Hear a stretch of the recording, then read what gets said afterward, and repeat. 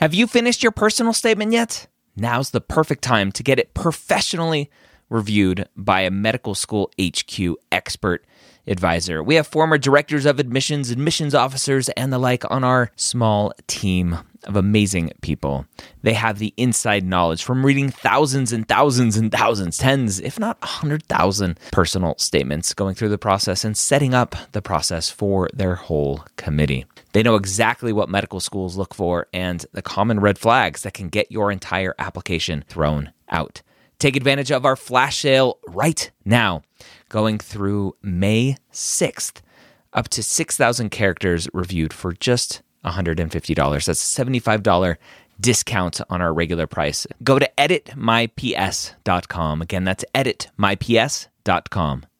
If you're applying to medical school in 2022 to start medical school in 2023, join me Wednesday or Thursday, Wednesday night at 9:30 p.m. Eastern, or Thursday at 11 a.m. Eastern at premedworkshop.com. Go register today. I'm going to show you how to tell your story in your application. Again, that's premedworkshop.com. If you are applying to medical school in 2022, be there or be square.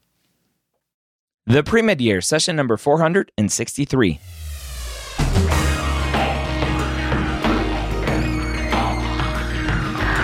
Hello, and welcome to the Premed Years, where we believe that collaboration, not competition, is key to your success. I'm your host, Dr. Ryan Gray, and in this podcast, we share with you stories, encouragement, and information that you need to know to help guide you on your path to becoming a physician. Welcome to the Premed Years. Thank you so much for hanging out with me today. I love doing these episodes. I love having conversations with all of you.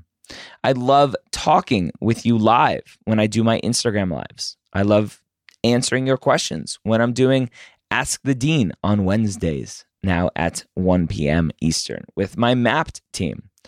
I love interacting with you in many, many ways.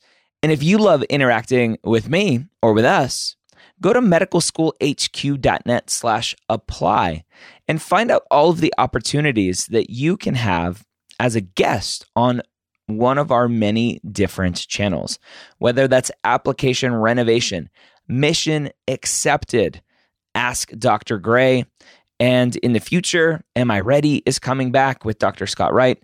So again, go to medicalschoolhq.net/apply to see how we can help you for free. All right, let's talk about the MCAT Minutes brought to you by Blueprint MCAT.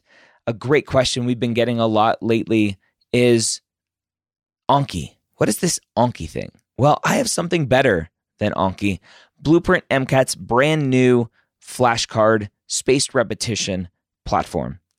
It is an amazing set of 1,600 plus flashcards where you can go and create extra personal flashcards for yourself as well, built upon a brand new spaced repetition platform that is proven to help you retain more information. You can get access to this for free forever at blueprintmcat.com. This is not a free trial. This is a free product from Blueprint MCAT. So go to blueprintmcat.com and go get that free 1,600 plus flashcard deck on their brand new platform. All right, so today I have last week's Instagram Live. And I wasn't going to do an Instagram Live this week, but there were two back-to-back guests that came on and asked questions that I need you to hear. Fear is a powerful factor for all of us when it comes to getting through this process or not getting through this process. The one guest that comes on, and you'll hear it's like 15 or 20 minutes in, is afraid to take the MCAT, and it's holding her back. She's in a PhD program now and is wondering, should I stop my PhD program? Should I apply to medical school? And at the end of the day, the MCAT is the thing that is preventing her from pursuing her dream of being a physician. She didn't just come to this realization that she wanted to be a doctor. She's known it, but she is letting the MCAT control her destiny. I want you to listen to this episode. I want you to hear my words for her. And if you are in a similar situation, surround yourself with supportive people who will hold you accountable and not let you get away with stuff. I love bringing people on my Instagram lives because I don't let them get away with stuff. Obviously, I can't have them prove to me or promise me that they're going to do anything, but I hold them to account when we're on together. So hopefully this will get through to at least one of you to help you move forward in this process to get you to go to medical school and become a physician. What's going on? It is Friday, 11 a.m. Eastern. That's when I show up here on Instagram Live. Usually when the camera falls over. What's going on? So if you are new here, I'm here for an hour answering your questions. I love when you come on video with me. So hit that little camera plus button and come join to request to be on with me. I don't know, it's all the cuttlefish people. Looks like we got some fun spammers in the group or just some random people. Just curious if you know the school Rocky Vista University. Of course, I live about 40 minutes from the Colorado campus. So we can chat about RVU if you want. If you want to come on live with me to ask that question, I would love it. It's the best way to come ask questions so we can interact and I pick your brain some more. How is everyone doing this Friday morning? Wonderful. I hope. It is October 1st. If you're in the middle of an application cycle now, things are still going strong. So if you haven't gotten any interviews yet, don't worry. Hopefully your application is in by now, but if you haven't gotten any interviews yet, there is still time.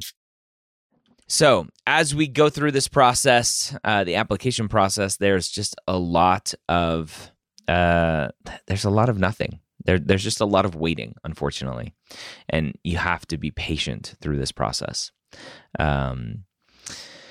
So again, if you want to come on live with me, you can do so. Click that little camera button. We'll bring you on. We'll ask some questions. We'll have a little chat. We can have some fun. Dr. Guriri. I don't know who Dr. Guriri is. What's up, Nelson?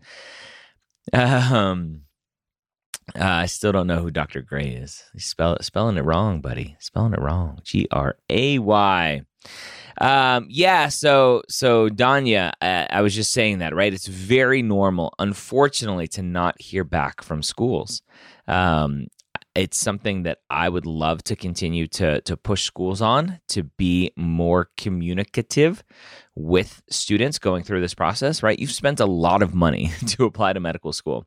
The least they can do is just say, hello, we got your application. Right? Some schools will say your application is complete. Some schools will not say anything. Some schools will say your application is under review now. It's mostly silence, unfortunately. Even at the end of March, April, May, you likely will not hear back from schools. And so you just assume, I guess I wasn't good enough. Anyway. Biochemist, I really love your weekly sessions. Well, good. I'm glad. I love doing them. So let's chat. Come on live with me.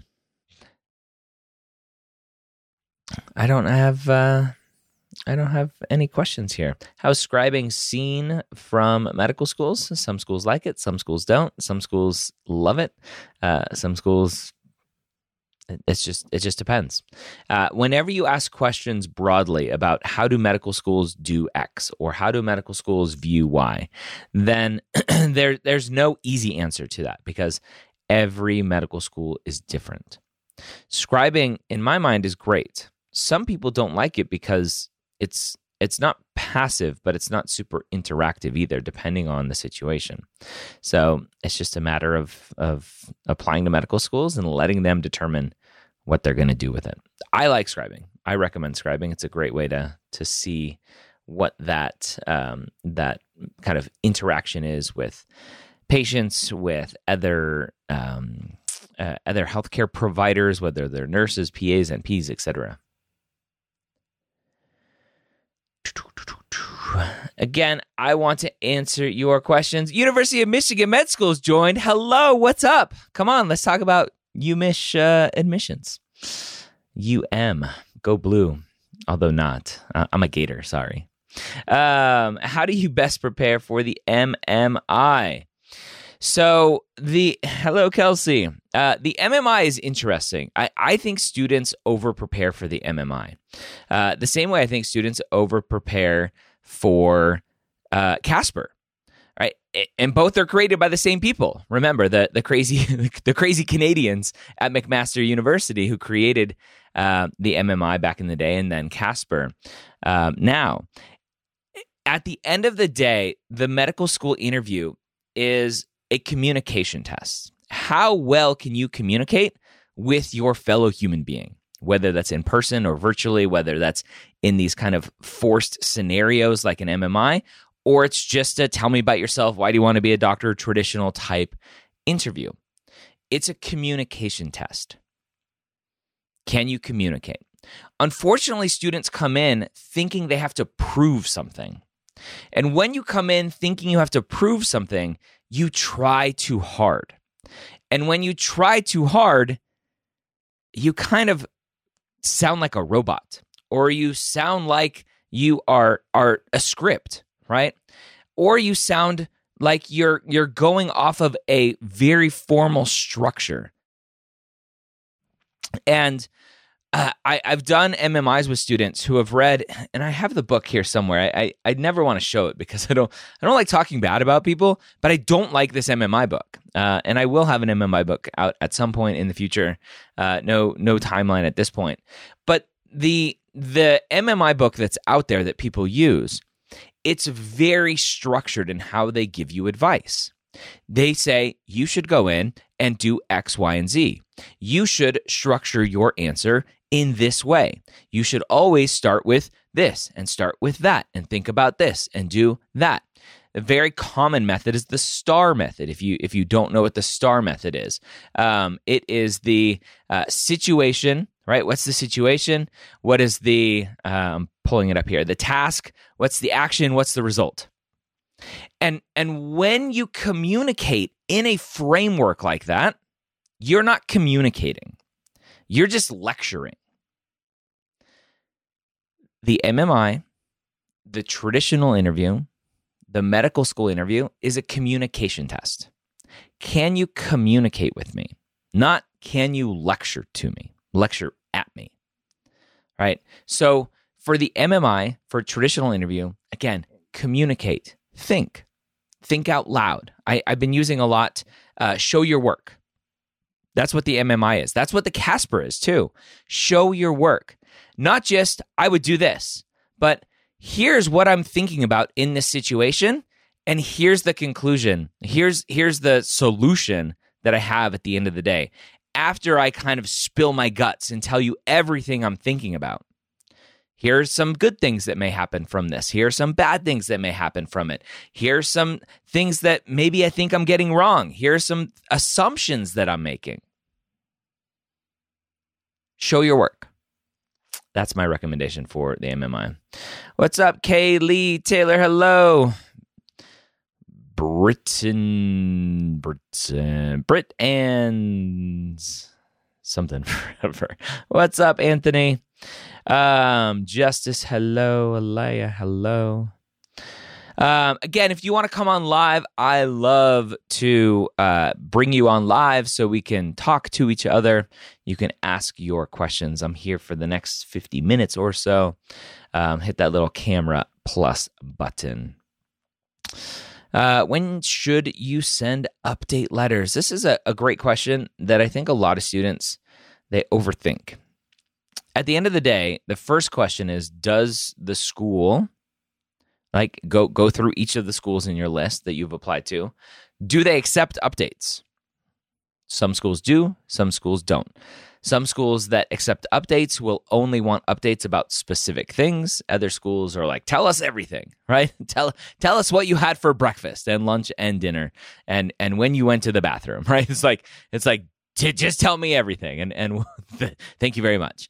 First and foremost, follow the rules of the school.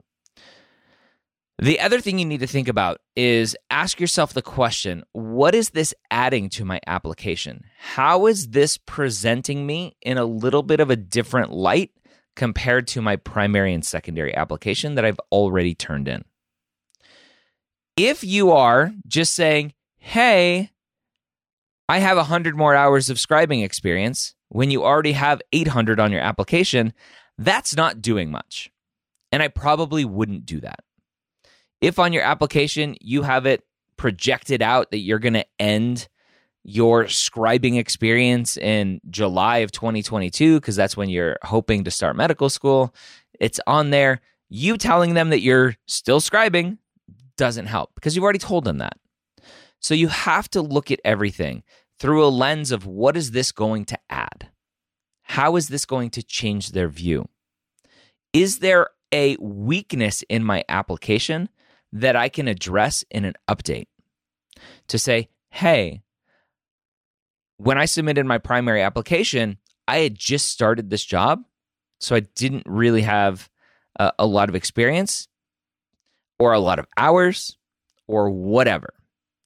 But here's what I've been doing since I submitted my application. Here's the impact that it's had on me. That's all. Or, hey, when I submitted my primary application, I didn't have any shadowing hours, and I know that can be seen as a weakness. And since I've submitted, I've been lucky enough to get 20 shadowing hours shadowing a cardiologist or a GI doctor or whatever, right? Potentially address weaknesses with those update letters. Don't just bombard people to bombard people. Medical schools, in case you didn't know, get thousands upon thousands upon thousands of applications every cycle. I don't know if Michigan is still watching. They can they can vouch for that, right? They get a lot of applications, and it's a lot of quote unquote paperwork, right, to keep track of. It's a lot of communication. And if every student is out there going, I just want to let you know, here's what I had for breakfast. I just want to let you know I had another 3 hours of clinical experience yesterday. I just want to let you know we submitted our research paper. I just want to let you know, like, it's overwhelming. So at the end of the day, you have to look at everything you do and ask yourself, is this worth bugging them about it? Do I have a weakness in my application that I can address? That's what I would say. Actually, Darian, my Premed advisors told me to stay away from you. That means I've made it. Advisors don't like me. They think I'm evil.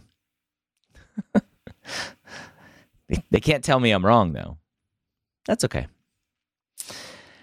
It is all good. All right.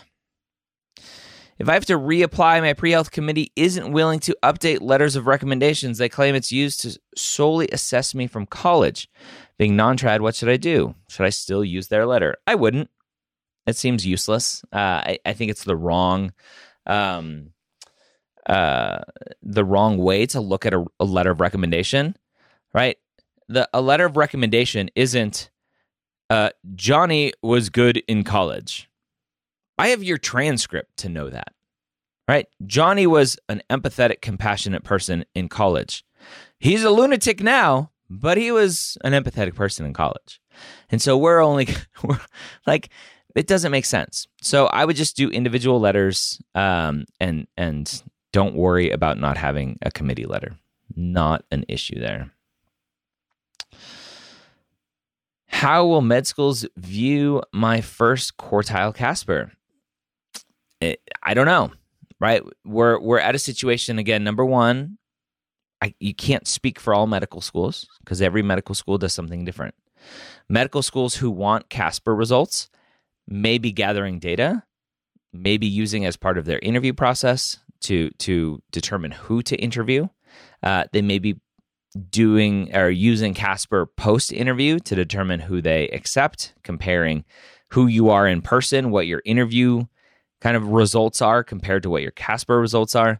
So at this point, the answer is I can't tell you, unfortunately. I think if you have to apply again, understand the Casper a little bit more, go rewatch what I said once this IGTV is out, the recording of this is out, about how to think about Casper and the MMI, about showing your work and thinking through everything. I think that's one of the biggest things that students miss is they just go straight for the answer and go, all right, that was easy. Right? And that's not, at the end of the day, the goal of this process.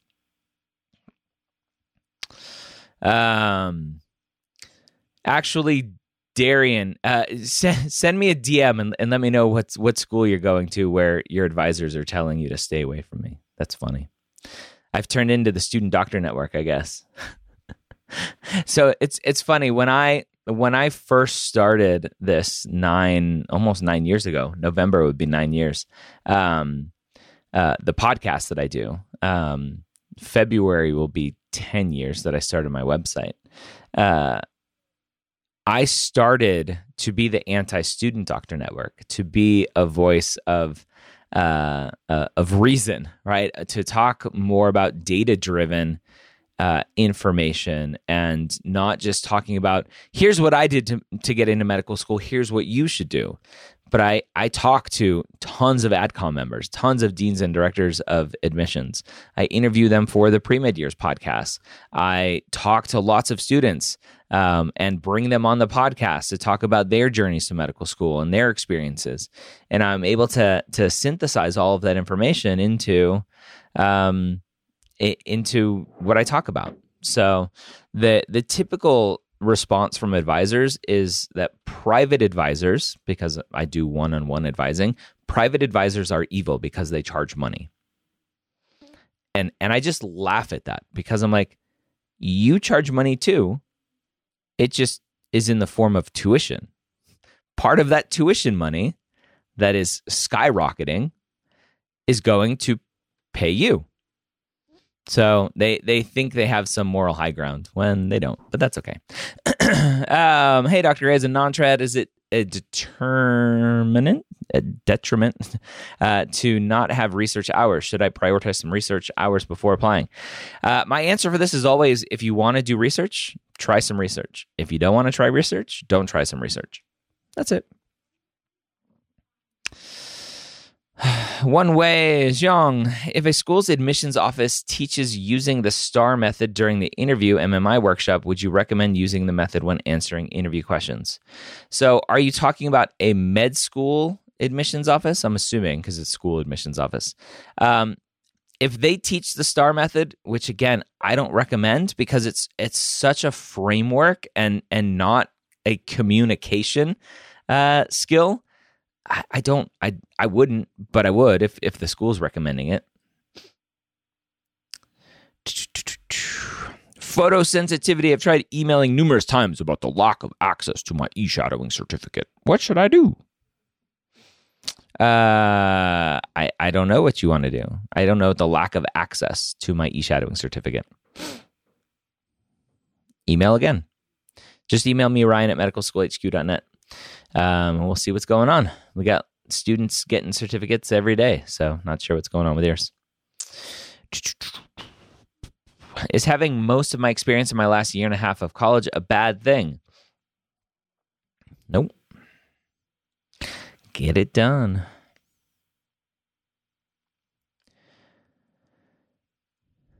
Can you give us an example framework for tell us about yourself question? Also, good morning. So again, I don't like frameworks for answering questions because it doesn't allow for natural conversation. So things I want you to think about with tell me about yourself is who are you and what do you do for fun?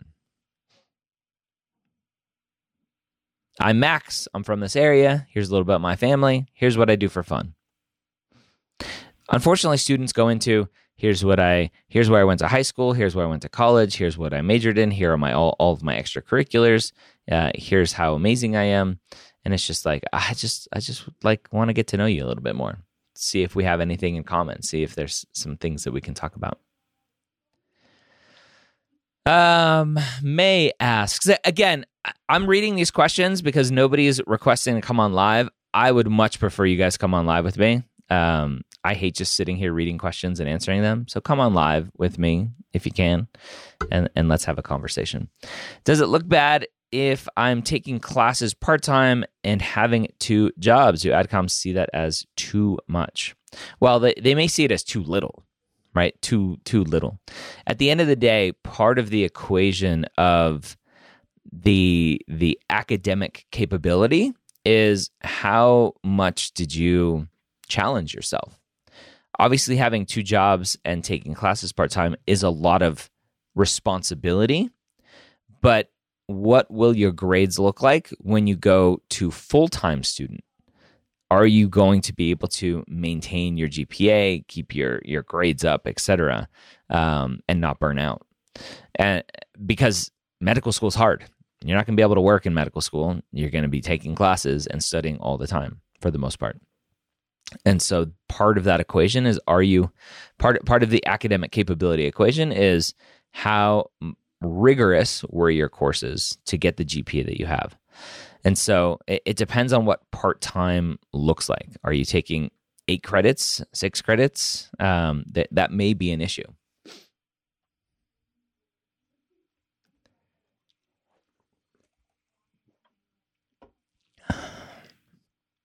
All right. Hit that little camera button. Come join me. Maria says, I'm a sophomore at community college. What should I be doing to prepare for a medical school admissions process? Be a very good student. Continue to hone your study skills, hone your time management skills, your self-care routines, all of that stuff.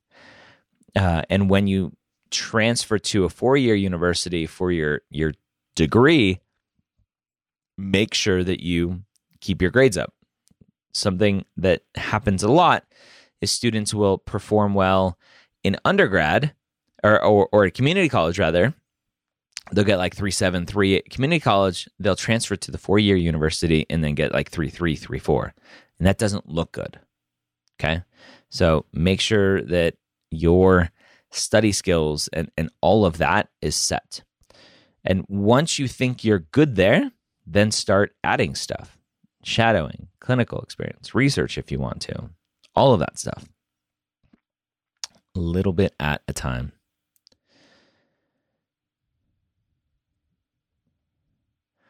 Yes, one way, Zhong.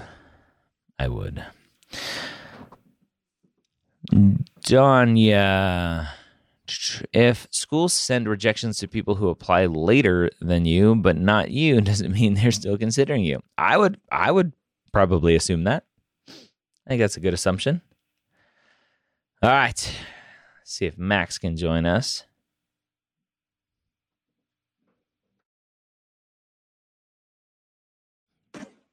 Hello, Max. Good morning. Good morning. This is so much better than just me reading questions and answering them. I agree. Droning on and on. What's going on, buddy? I have my first interview in 2 weeks. Sweet. So congrats. Yeah.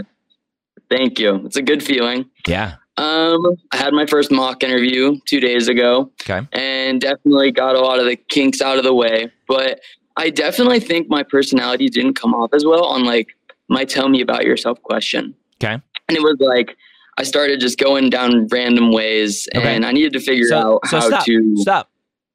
Max, tell me about yourself. Hi, my name is Max Steinhauer. I already know your name. Don't start with your name. I know your name. I just say, hey, Max, tell me about yourself.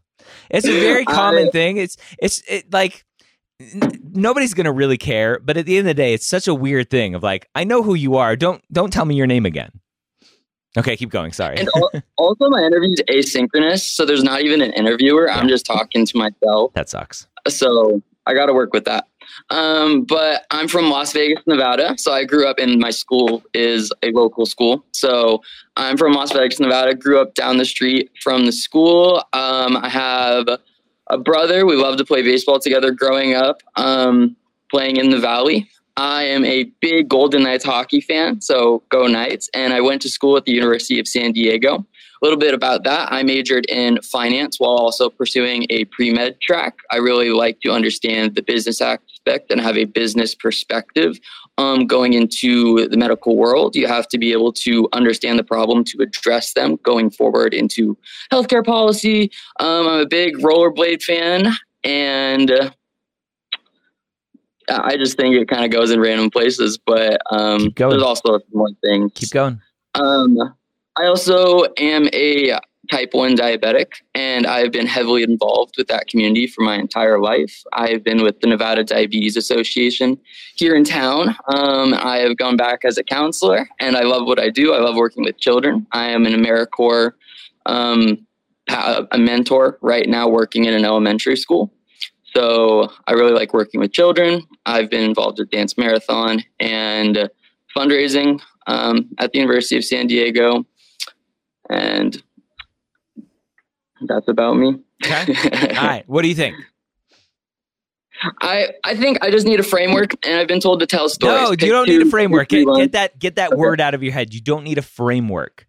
What you need are bullet points of the things that you want to talk about. Right? Who is Max? I want those 5 bullet points, 4 bullet points, whatever those bullet points are. You don't need a framework of, okay, I need to talk about this first, and then I need to talk about that first, and I need to transition to this. Like, that's framework thinking, and that's not communication. Okay? Just bullet points. So your bullet points to me, I'll highlight the bullet points if I were to extract them, if I remember correctly. It's where you grew up, right? Mm-hmm. My brother. It's where I went to college, what I majored in, and why I think that's important. What else? Type 1 diabetic, right? And hanging out with kids. For the most part, what is that? About 7 bullet points. So yes. The thing that I like to think about, who are you? What do you do for fun? I don't care where you went to school. I don't care what you majored in. I have that in the application if I want to look. I don't need the sales pitch about how, I'm a businessman and I'm going to do better because I'm a businessman, right? Students use this. And what I typically am good at is understanding why people are saying what they're saying, because I've done this enough to know that what you're trying to do is go, it's my understanding, right? My assumption that not a lot of business majors are applying to medical school, and that's going to help me stand out. And what I try to scream from the rooftops is don't try to stand out. Yeah. There are 60,000 plus students applying to medical school every year. I guarantee you there's a couple dozen business majors in there. And what I lovingly say is you're not special, right? Mm-hmm. And what I hope you take away from that is, okay, I can relax. I don't need to try to shine every single corner of my application and who I am and everything I've done. I would have loved if you just said, I'm from Las Vegas. I have a younger brother, older brother, whatever it is. We love playing baseball. We grew up playing baseball together. I love Golden Knights hockey. It's been amazing. We have a hockey team and now a football professional team here locally. I'm a type 1 diabetic. I love rollerblading, right? These just little tidbits about who you are. Because then me as another human being, I can just dive in on a ton of those, right? I love rollerblading. Let's talk about rollerblading, right? My father was a type 1 diabetic. Let's talk about type 1 diabetes for a while. So that allows me to connect to you as a human being instead of being lectured to about how you think being a business major is going to help you stand out and help you change healthcare. You see the difference there? So take the bullet points of, okay, family, location, what do I do for fun? Sports, like outdoorsy. Do I like to read? Do I like to watch movies? What's the last movie I saw? What's the last book I read? Like, what genre do I love? Little things like that allow me as another human being to connect with you. Got it. So be personable. get all the things that are important to just me. communicate, right? Just communicate and don't try to sell yourself. When students try to sell themselves, it's just like the far majority of students try to do that. As the interviewer, I'm just like, oh, like another one that thinks they're the God's gift to mankind. Like I don't want to hear it anymore. But oh, you're a type 1 diabetic. My dad's a type 1 diabetic. Let's talk about that. Right? Mm-hmm. You have a CGM. You have a cool pump that talks to your CGM and does everything you need to do, and blah blah blah. And let's talk about that, right? Ideally, specifically with the asynchronous, I mean, I don't have that opportunity. Correct. Correct. And I want you to treat it the same. Okay. Because the person at the other end of that asynchronous interview is going to do the same exact thing. To go, oh, Max, like I wish I could talk to you. I want to talk to you more.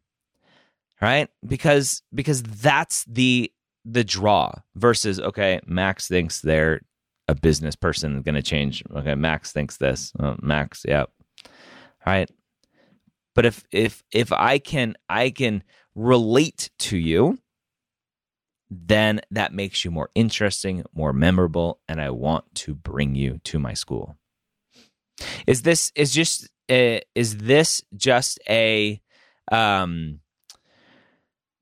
the what do you call it, like a screener async, or is this their main interview?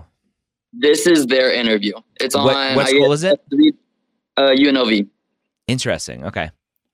Yeah, so I get a 3-day window to record the 1.5-hour interview, and then the next day they have 2 mandatory live sessions. Yeah, that's a bummer.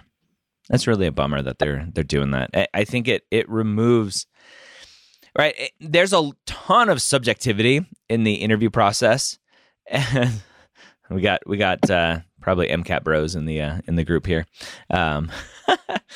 Anyway, there's a ton of subjectivity in the interview process, but I personally think getting 2 people together to talk is magic. There are schools out there like Carle, Illinois College of Medicine that doesn't do interviews. They don't do an interview. They do an asynchronous kind of thing, but they don't do an interview. And part of the reason is they think there's too much subjectivity and the data doesn't show that it actually helps. So we'll see. Might be the future of that, but yeah, we shall see. Any other last tips you have? This will be the first interview, and I'm just I have 2 weeks, so I'm just trying to practice, stare into my camera, make eye contact. Yeah. It's stare into your camera, make eye contact. If that's uncomfortable for you, you can like put a little Post-it note like above it or below it, or like tape a picture of someone right next to it so you can kind of get that personal feeling there. But again, at the end of the day, this is just a communication test to get to know who you are. And even though it's asynchronous, you want to try to be as personable as possible. Got it. Yep. Okay. Thank you for having me on. Yeah, I've been a big, long-time follower. Finally got to talk to you for once. You did actually talk to our medical fraternity at the University of San Diego. Oh, nice. One time. Yeah. With Phi Delta Epsilon. Yeah. Loved that. Nice. Good. Glad to help. Good luck. Fingers crossed. Keep us posted. Thank you. Have a great day. You too. Bye. All right. Oops. I pressed the button I didn't mean to press. How often are the application renovation meetings? We will start recording application renovation again in late January, early February. I'm currently recording mission accepted videos now. Hello there. Hi, Dr. Gray. It's me. I asked you one question like 2 weeks ago, and I'm back. You're back. All right. What's going on? I am.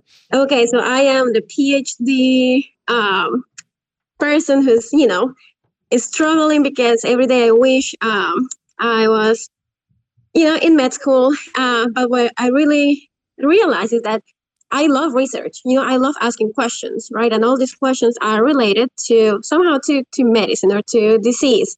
And so I realized that maybe just the research that I'm on, which is like a structural biology, which is a lot of molecular assays, is not really translational. Yeah. And that's my struggle because I feel very apart from the patients and like real life. Yeah. Right. So I just talked to, to some other people and maybe, like try to find another lab. So now I'm just questioning, like, I'm in a PhD program right now, first year. Should I just look for an MD PhD program that I can, so reapply again, or should I just stay here and, maybe like in my school, they don't have an MD PhD, and even if they do, the med school doesn't, they don't accept international students.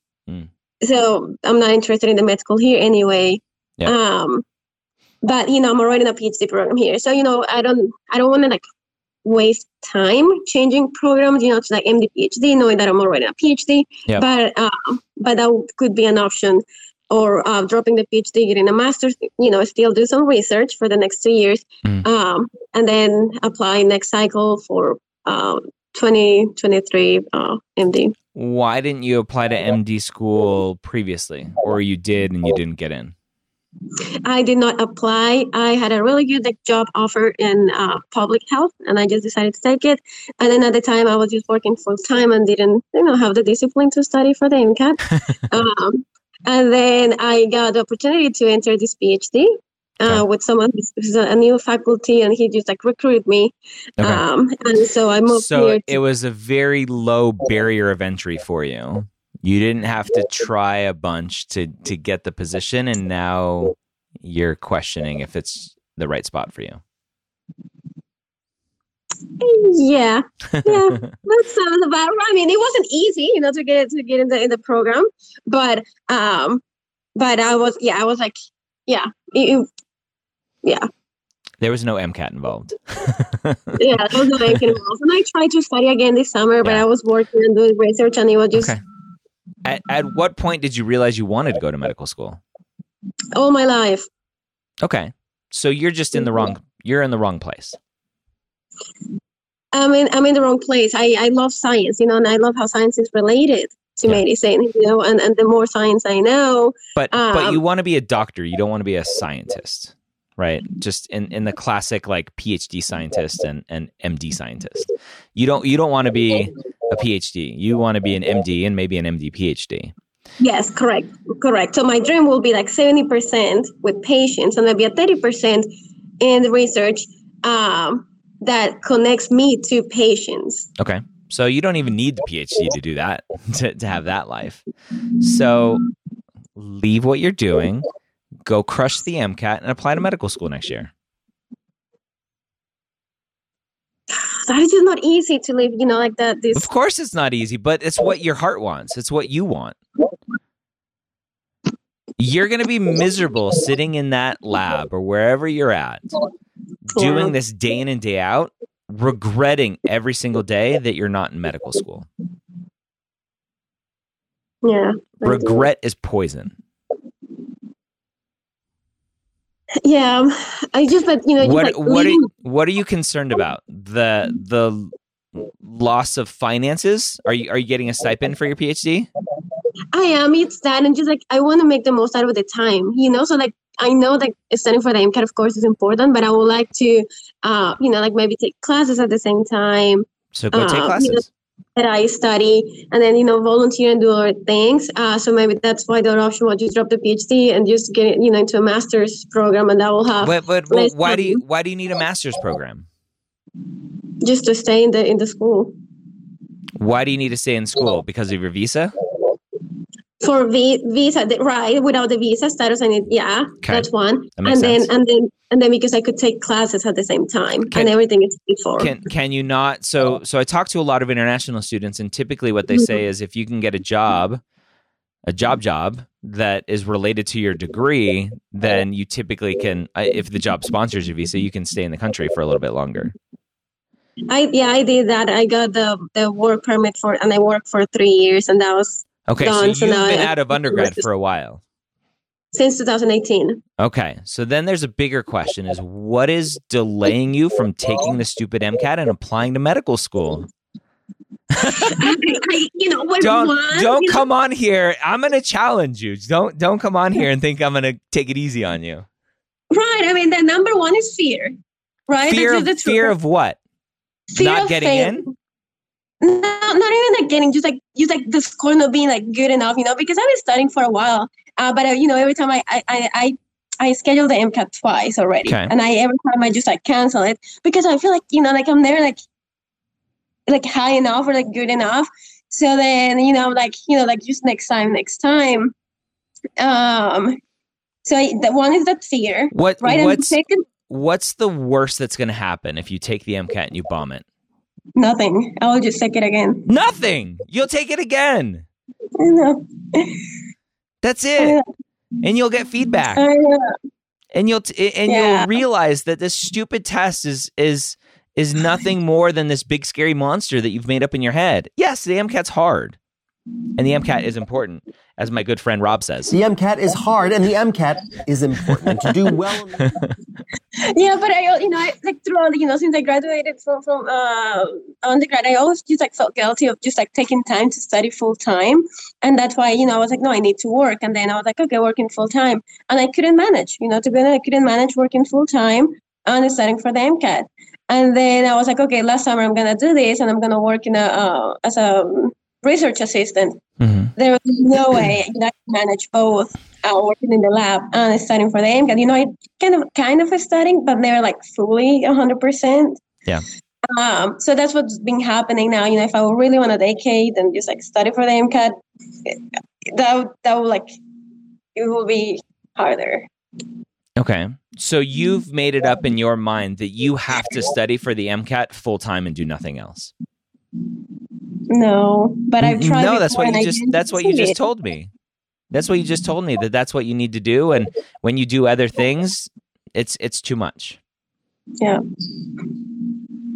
Why is that? Because the far majority of students, international and not, take the MCAT doing other things. You're in a PhD program. You're obviously smart. But you've built this MCAT up to be this big, scary monster. And you just need to start with something. Start studying for 10 minutes a day. And then make it 20 after a week. And then make it 30. And trust that you are smart enough to do this. And if you go and take the MCAT and you fail, right? Which you can't really fail the MCAT, which is a benefit. You can't get a failure. I mean, you can get a really bad score. If you get a bad score, that's just feedback. It's just feedback that whatever you were doing didn't work. The problem that the situation that you're putting yourself into right now is you are already telling yourself that it doesn't work without actually understanding it, right? You're a scientist. The scientific method is come up with a question, right? What is my hypothesis? How do I create tests so that I can gather data to test whether or not my hypothesis is correct?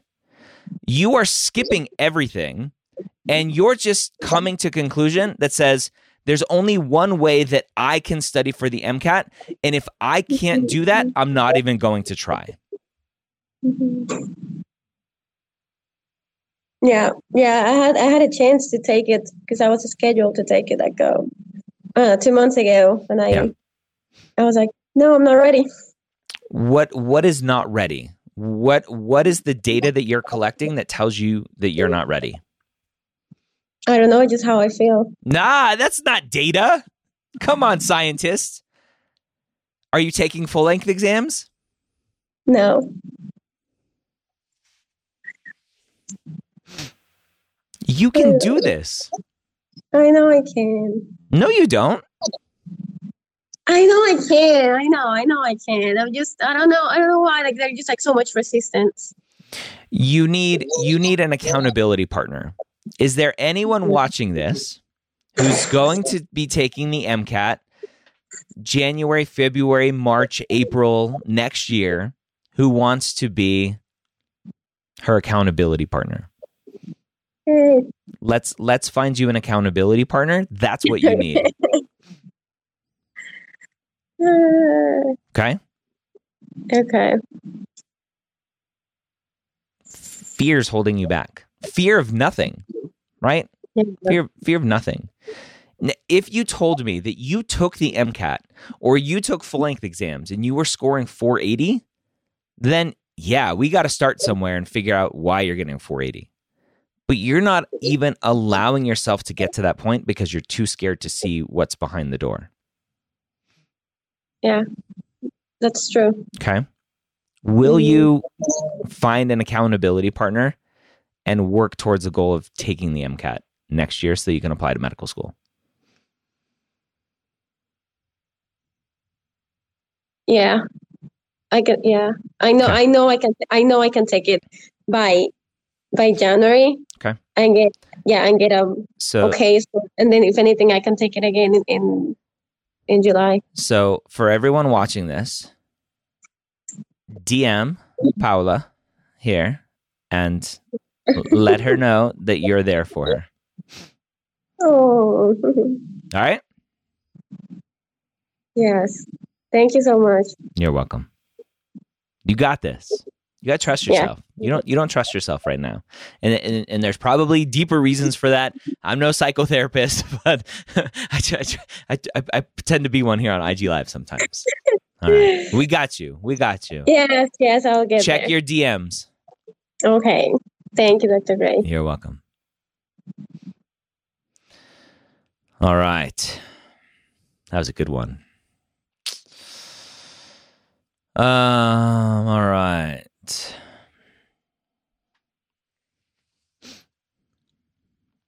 See, this is so much better than me just answering questions. Just come on. Hello there. Hello, Dr. Gray. How are you? I'm good. How are you? What's your name? My name is Reza. Reza. What's going on? Yeah. I have a question about this cycle. Yep. My GPA is 4.0, and then I applied. Slacker. I know, yeah. But the thing is that I have a really bad MCAT score of 502. Okay.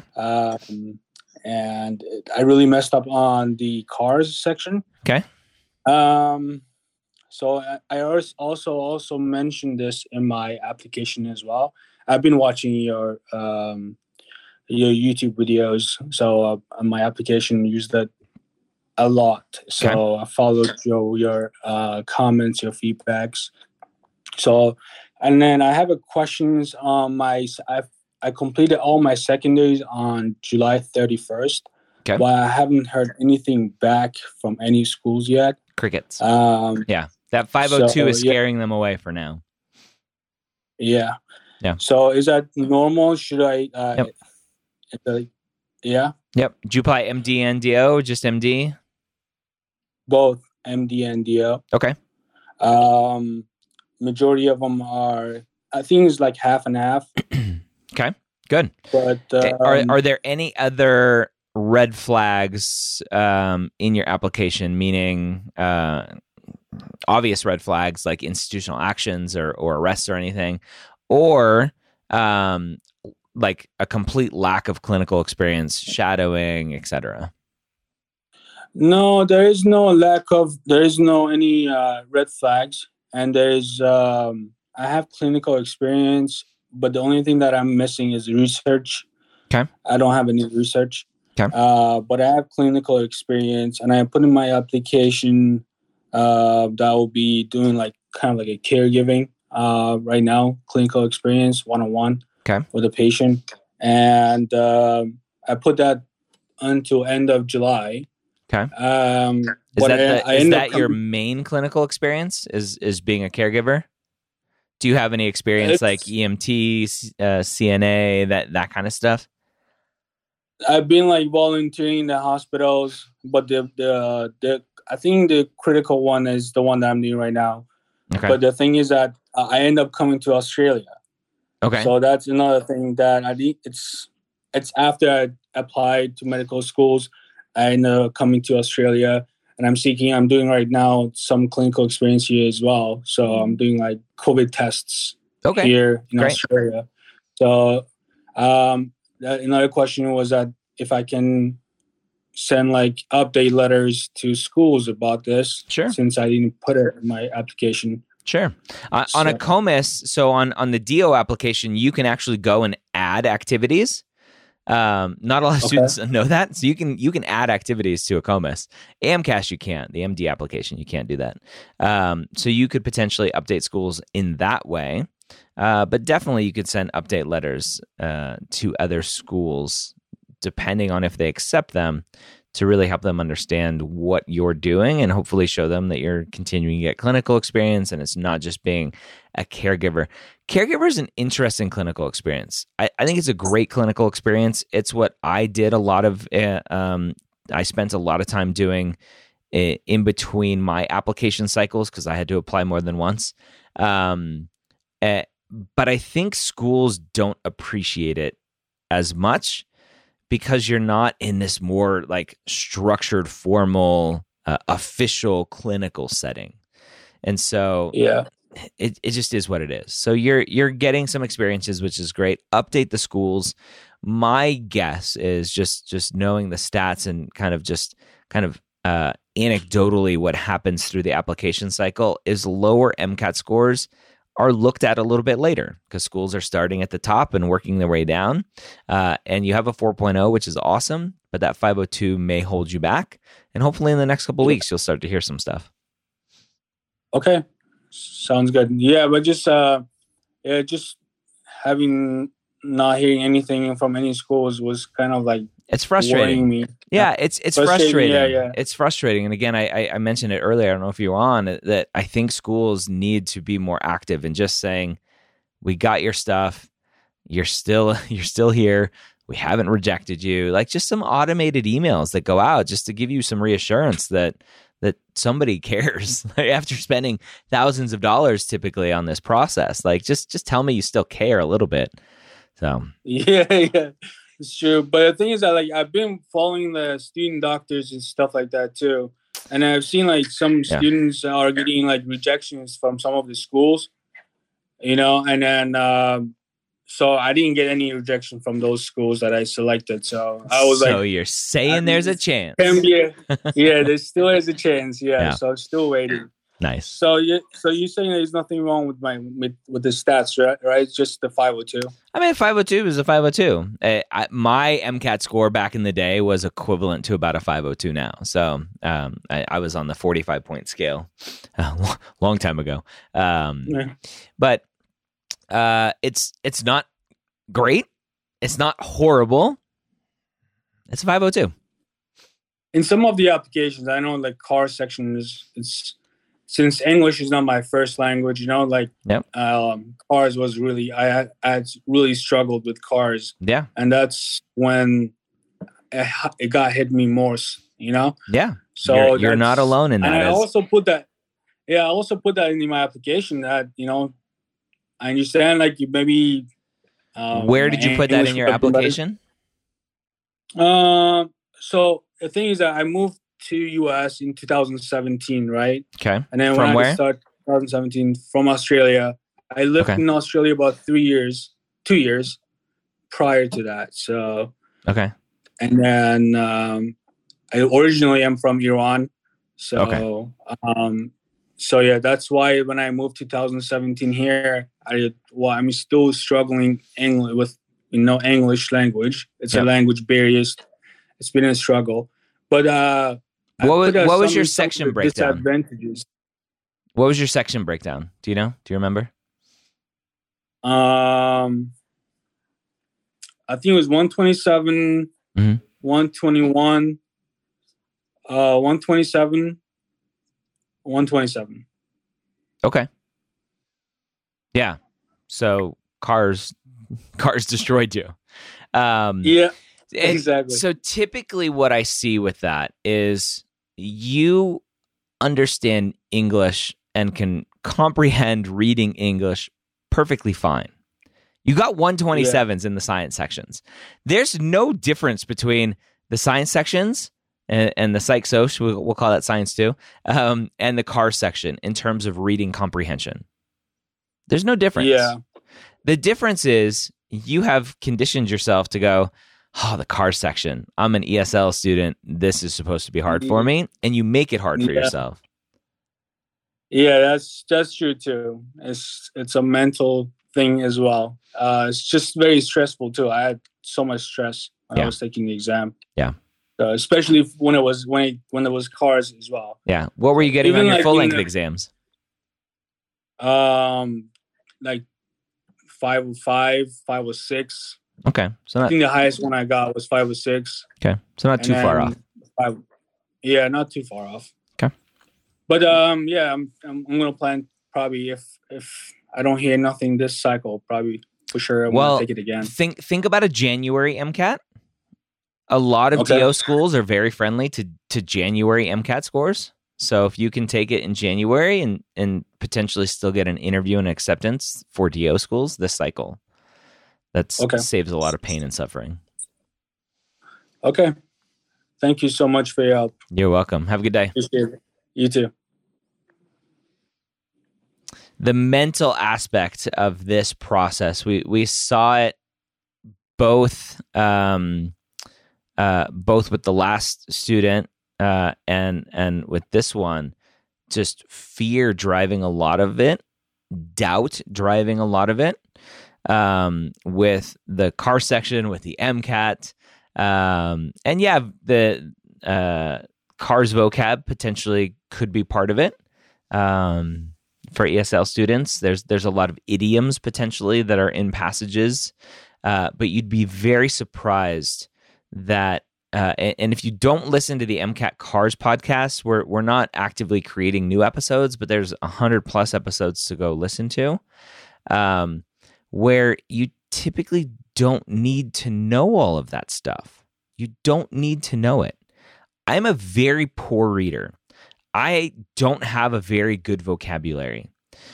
But what you can be good at is trusting yourself and understanding that big picture stuff is typically what the MCAT is going after, not what is the definition of this and what is the vocab for this. Like, you guys scare yourself out of doing well.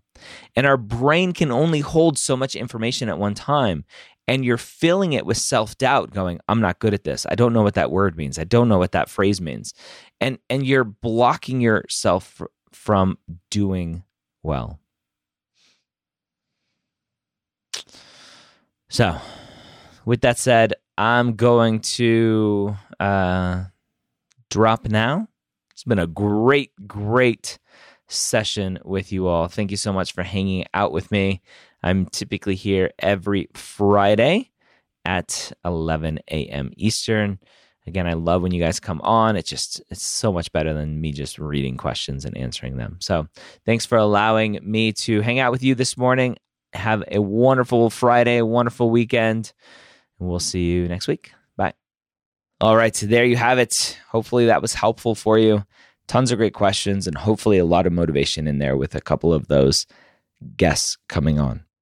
I hope you have a great week. Don't forget to go check out blueprintmcat.com and go sign up for a free account to get access to those amazing flashcards.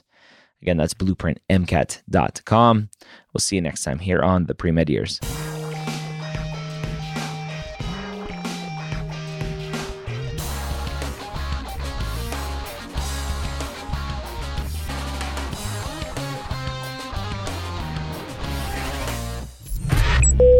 This is MedEd Media.